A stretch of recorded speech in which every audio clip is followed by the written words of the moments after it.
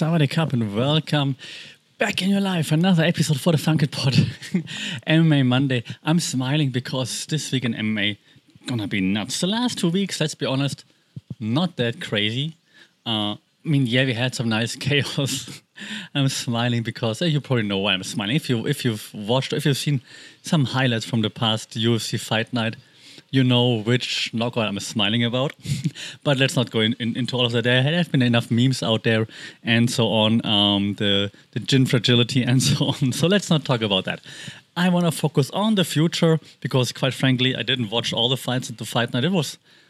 I missed MMA, but it was also kind of nice not having to watch it because, let's be honest, but now, hey, a big weekend ahead. And as always, I'm not reviewing, previewing, and whatnot fights because there are so many out there.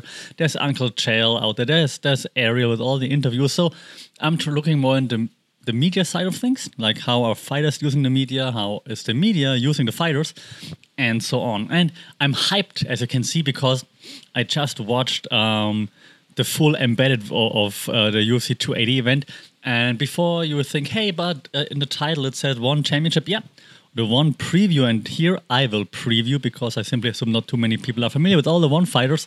One championship, second part of the show, of course. But first part, we have to talk about UFC 280, which is happening in Abu Dhabi. Let's not talk about politics here because, of course, Middle East not always the biggest, best records in terms of like worker rights and whatnot. But hey, we're not here to talk about politics, and yes, you could say like, yeah, same over here in Thailand where I am, or even in the EU or in the US. So let's not talk about this. Let's just talk about how the media pushes that fight. And of course, it's a huge cut. So I just opened it here. So excuse me if you watched the video, and I know not many people watched the video, but thank you, by the way. We had 5,000 downloads for the last episode, which was, I gotta check like which buzzwords I said to sway the algorithm. So I will do this again. So awesome! Thanks for listening. Anyway, so let me look down here in case you're watching. So of course, main event. Let's go through it. Right? Of course, main event is the champion, and the champ has a name. It's Charles Oliveira versus Islam Makhachev, and of course, or as Uncle Chael says, Makhachev. If Islam wins, will he learn his name? I'm not sure. Anyways, great fighter, obviously, but again, not reviewing the fights or previewing the fights.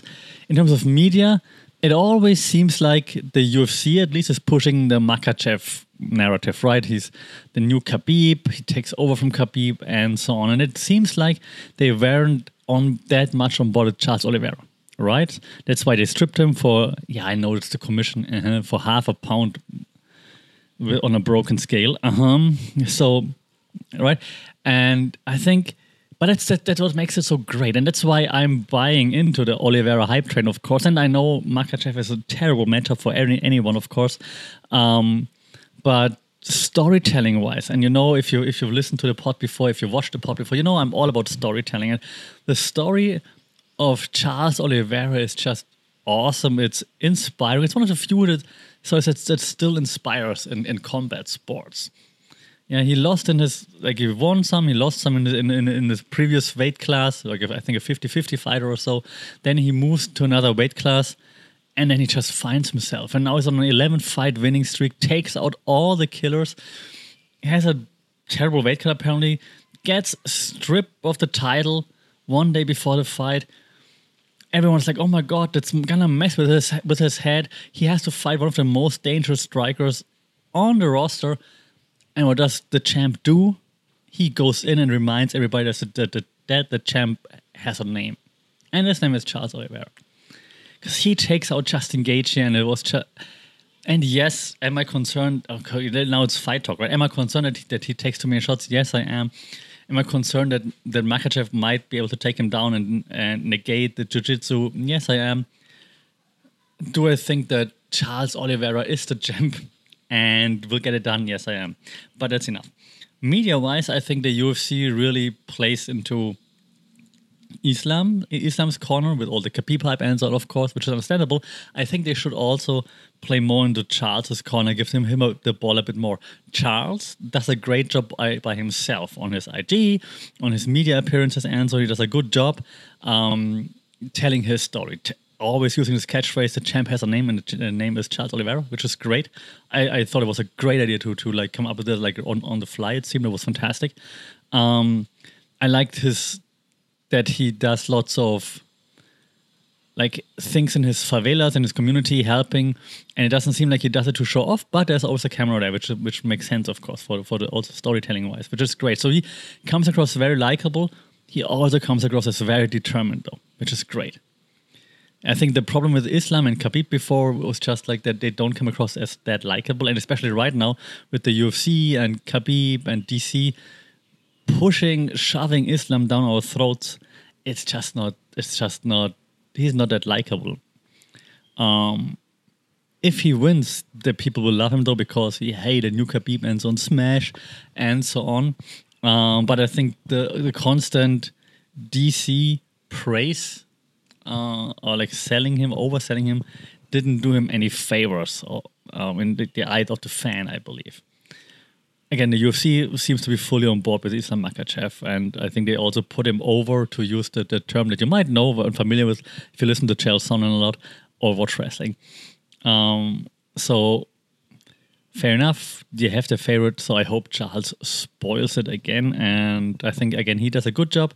I think the UFC could do a better job. For the media outlets there, I think that Islam also is the darling, the favorite in many of the media eyes, simply because it's easier for them, because most of the media is, of course, English speaking, and that in their eyes, it's easier to talk with Khabib, it's easier and you get clicks, it's easier to talk with DC, you get clicks and views if you do that, than to talk with Charles or like his translator. So I think that's why they all are on the Islam train as well. So I think here, the Islam team could, either the Charles team, eventually, if he wins, hopefully, learns a bit more English. That would be great. Then again, of course, it's also pretty arrogant by the Americans. Like, yeah, we only listen to English-speaking people. Like, learn other languages, maybe, or like listen to the translator, turn on subtitles, whatever. But okay, fair. Maybe he should learn a little bit of English, like a little bit better. But I think they could also like then do more with subtitles and so on. If they post like video stuff and inspirational stuff and training footage and so on. So I think they could do a little bit more there as well.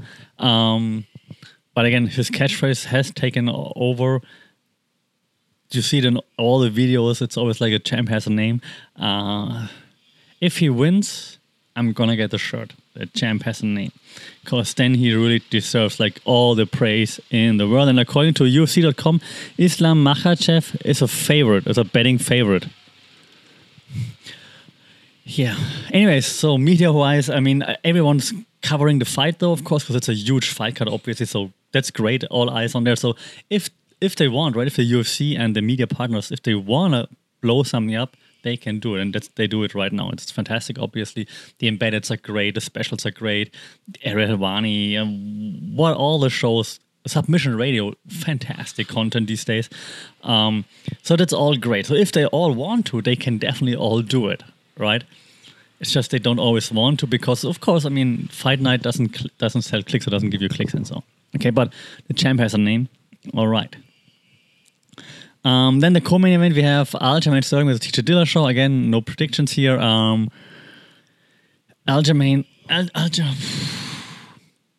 think Aljamain usually comes across as a little bit unlikable, even though in long-form interviews I like him, because he's quite smart, actually, and he can analyze fights quite well, in my opinion. But in those short bits, he always, like, he comes across a little bit unlikable, because he's, like, insinuating that Dillashaw is still taking stuff and he's prepared to fight Dillashaw on roids or whatever. The only thing that speaks for Sterling right now from media point of view is that he fights Dillashaw, and people seem to hate TJ more than Aljo. So good luck here, good fortune for Aljo. Media-wise, again, Sterling is getting better and better and being like on all the shows, producing his own content, breaking fights down, which he does really well. So I think he's getting better there. It's just that people still making fun of him, don't like him that much. But I think he's getting there. He's turned a corner and like really became really good at creating content, which I like. And the UFC is also now behind him, pushing him more and more, of course, which is fair, at least for now. TJ Dillashaw doesn't do much media, I think, doesn't put that much out there. Maybe he doesn't need it anymore. Probably different focus, but still, I think he could do a bit more because he's still the snake for most fans out there or people that follow casually. So I think he could just put more on like his comeback journey. Also, the UFC could focus more on like his comeback and so on. In the embedded now, they had like some training footage from DJ, which is great, but it's like really fancy training, like not like grinding. It's like more like in a pool with like fancy stuff, which is cool. But I think they could have chosen different footage there, for example. The third bout is also bantamweight, of course. As you know, it's Petr Yan. Because I can't pronounce Piotr, because everybody should pronounce Piotr. Why is it Peter on the web? Petr Yan versus Sean O'Malley, which was a crazy matchup. The number 1 contender versus number 12. Sean O'Malley, of course, is great with content. He's everywhere, twitching, streaming, whatever. You can't escape him. I'm a bit annoyed by him, but if he backs it up here, then it's all deserved. Petr Yan, same problem as Charles Oliveira, I think, just because he's not an English speaker. His tweets clearly aren't written by him. Clearly his manager, I guess, but clearly not him. Yeah, so he should just maybe learn a little bit more English because of the ignorant Americans. And sorry, and maybe then people would also like him more. Yeah, the UFC is clearly behind Sean O'Malley. So yeah, media-wise, of course, the same that applies that I just said with Charles and Islam before. He even more so because Sean O'Malley is American, he's English native speaker, and so on. So yeah. But that, yeah, we covered this. Then we had Benil Dariush versus Mateusz Gamrot. Same thing here. Even though Benil Dariush is a native speaker, he's American, he doesn't get that much coverage. So I'm wondering what happens there. I haven't seen much besides the latest UFC post. Really interested to see where this goes from here, because then clearly the winner is clearly like lined up for one of the next title shots, of course. And then we have like the first bout on the main card is Caitlin Chukagian versus Manon Fiorot. No one talks about it, right? Again, like women's fight. Caitlin Chukagian is the number 1 contender in flyweight. Really? Okay. But yeah, so interesting. UFC should do a better job here building this up, or the media as well, I think. The one fight that's very interesting they're all good fights, but on the prelims is, of course, remember the name, what's his name?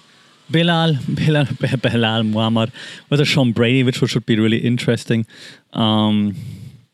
Yeah, Belal tries very hard, and I think it works for him, apparently. I'm not a big fan of his content, but at least I appreciate that he's putting so much content out there, which is great. And he's everywhere, so you can't escape him. And in this case, I mean it positively, because like then he gets the show that he has to remember the show. He's on the UFC or ESPN breaking down stuff. Great. So I mean, it works for him. It's not, in real life he probably would not be vibing, which he doesn't care about. Obviously, he doesn't have to. Just saying. So it's not my cup of tea, like his style, but I appreciate the hustle, and I think he's doing a great job catching an audience and so on. So that's great. So props for that, and no hate. Just explaining, so props for that. Okay, we also have Caio Borralho on there against Mahmoud Muradov. Borralho, like very cerebral, and as last time out there, very handsome guy. Speaks English, even though he's from Brazil. And if he wins here, I think they're gonna.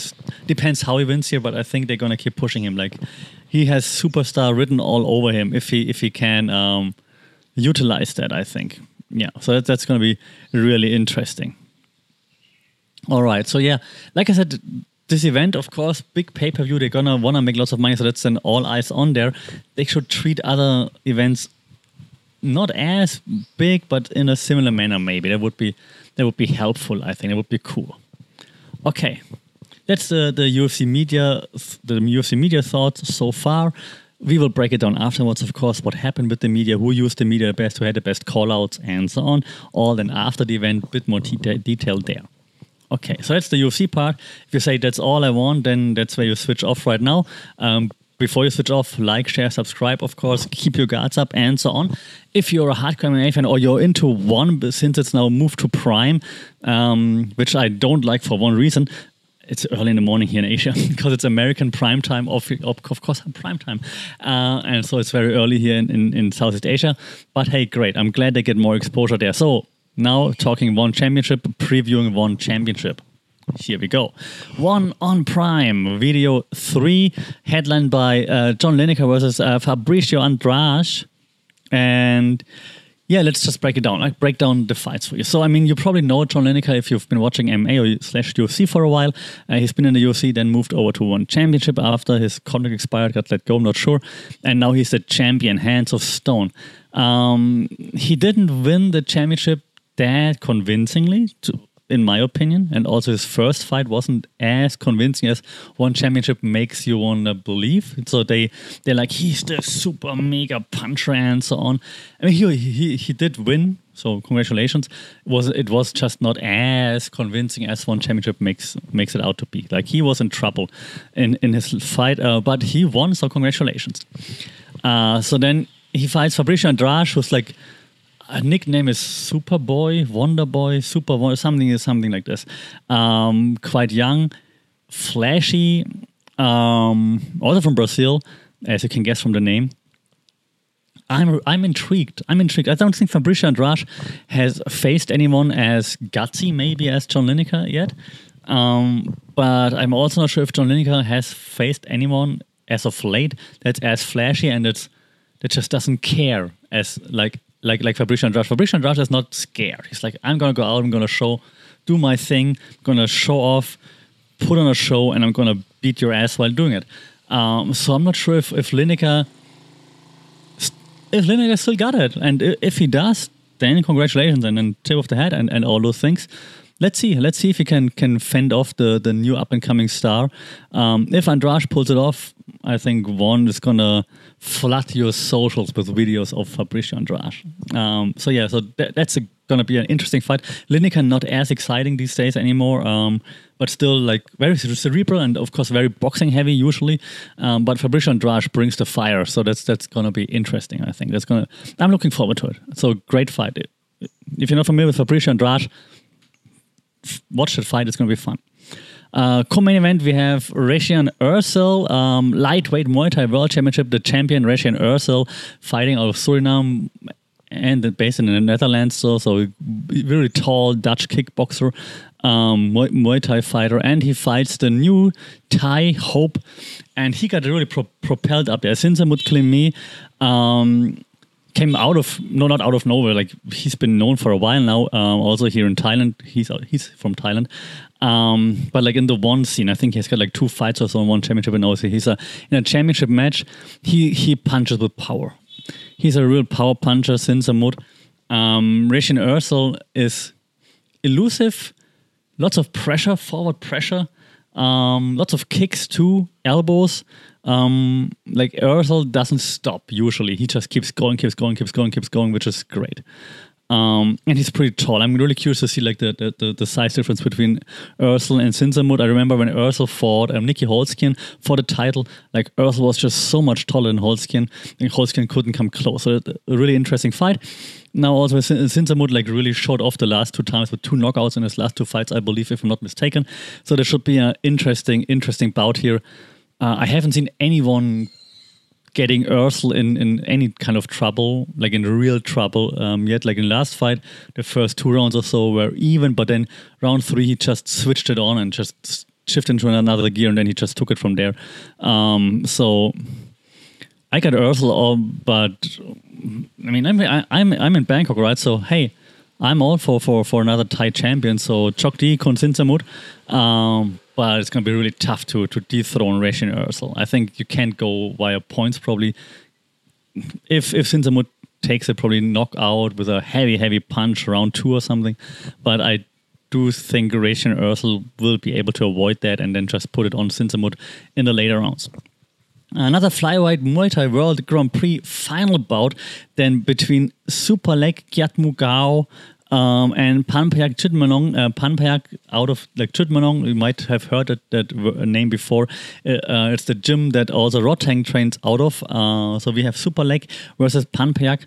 You might not be familiar with those fighters, understandable. Here in Thailand, they're big names and they're going to put on a show. If I had to pick, it's hard. Like, it's really like, I mean, Superleg has been like one of the favorites for a while now, so I would say sure Super League probably the favorite here, but Panpiak is also really great, elusive. Great fight. Like, if you're into Muay Thai, that's a great fight to watch. We have featherweight Muay Thai between Kim Chae-wong and Shamil Gazanov from Russia. Interesting. I don't know much about Shamil to be honest. But the last time I said that, I said I don't know much about this one fighter. He was making his debut, so I don't know much. And then this fighter won, so I'm not gonna discount him or discredit him now. Maybe that's what he does. He's like the debuts over the last few weeks in one championship were all very successful for the new fighters. So great. The show stealer gonna be the first card on the main the first fight on the main card. Jeremy Miado versus Daniel Minity Williams. Daniel Williams is a savage. It's a strawweight bout, MMA in this case. I have to say it because Daniel Williams competes in Muay Thai as well.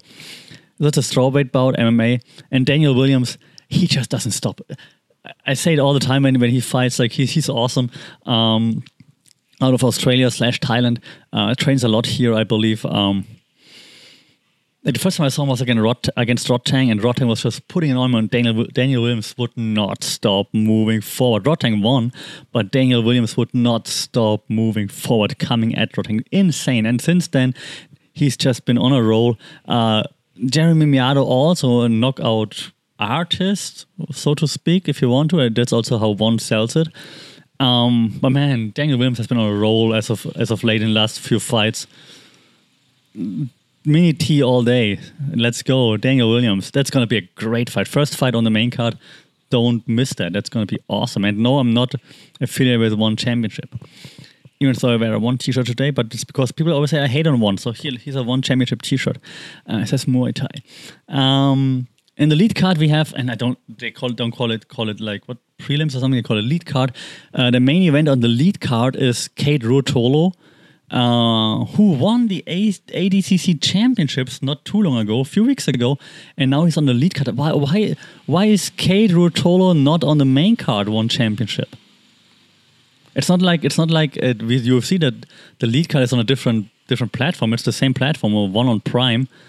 So why not put Kate Ruotolo higher up? Because I think Americans, at least combat sports fans, might know his name because he's the ADCC champion.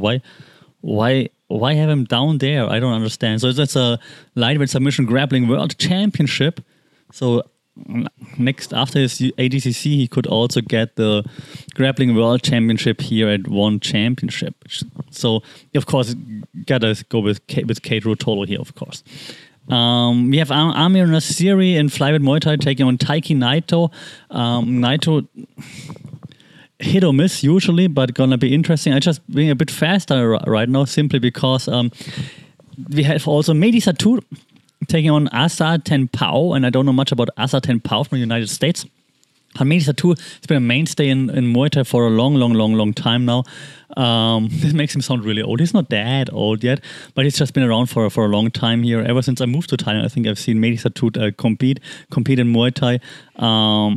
So he's good. He's smart. So if Asa Tenpao can overcome Mehdi Satur, then we know that Asa is for real. Atom weight, we have Leah Bivens versus Noelle Grandchamp. Last time around, Leah Bivens' opponent missed weight the day before, and then she got really mad, understandably. So now we're gonna see her. I think it's is it her debut now for One Championship, at least on the main event? I'm not sure. I haven't seen her before. I think so. Curious to see how Leah Bivens does here now. And then there are two in-stadium after main events fights. So they happen after the main event for the people in stadium, which is Keanu Supa versus Yoon Chang Min. And I don't know either. But the second fight I do know. I know Agilan Tani, who's also been a mainstay for One Championship for a long time. Also not always on the winning end as of late. Versus Ilya Stoyanov from Germany. Homie. Yeah. Was geht, Ilya? So, alles Gute, Ilya. I don't know Ilya Stoyanov, but I just saw that he's from Germany, which is great. Agilan Tani win some, lose some, lose some, lose some, win some, lose some, lose some. But definitely always there to put on a show. So that's also it's also a nice idea to have like those after main event matches to maybe like slowly ease out. You can still stay there a little bit, watch a few more bouts. Good idea, I think. All right, so that's the preview for One Championship, One on Prime Video 3. Let me know your picks, what you think about the event, and of course we also break it down once the event is over to see that I was right with all my picks, obviously, and then also look at how did the fights go, who used the media wisely. In One Championship, they don't really do call-outs that much, but let's see, maybe something happens, and then we'll have a detailed breakdown afterwards. All right, so that's it for this week for the MMA Monday. That's Back in Your Life. The original, of course, as you know. As always, thanks for being with me. Don't forget to like, share, subscribe, rate this podcast on all the platforms, because then we can get a bigger audience, which would be awesome. More discussions. Until then, stay safe, take care. Keep your guard up. Sawadee Krap.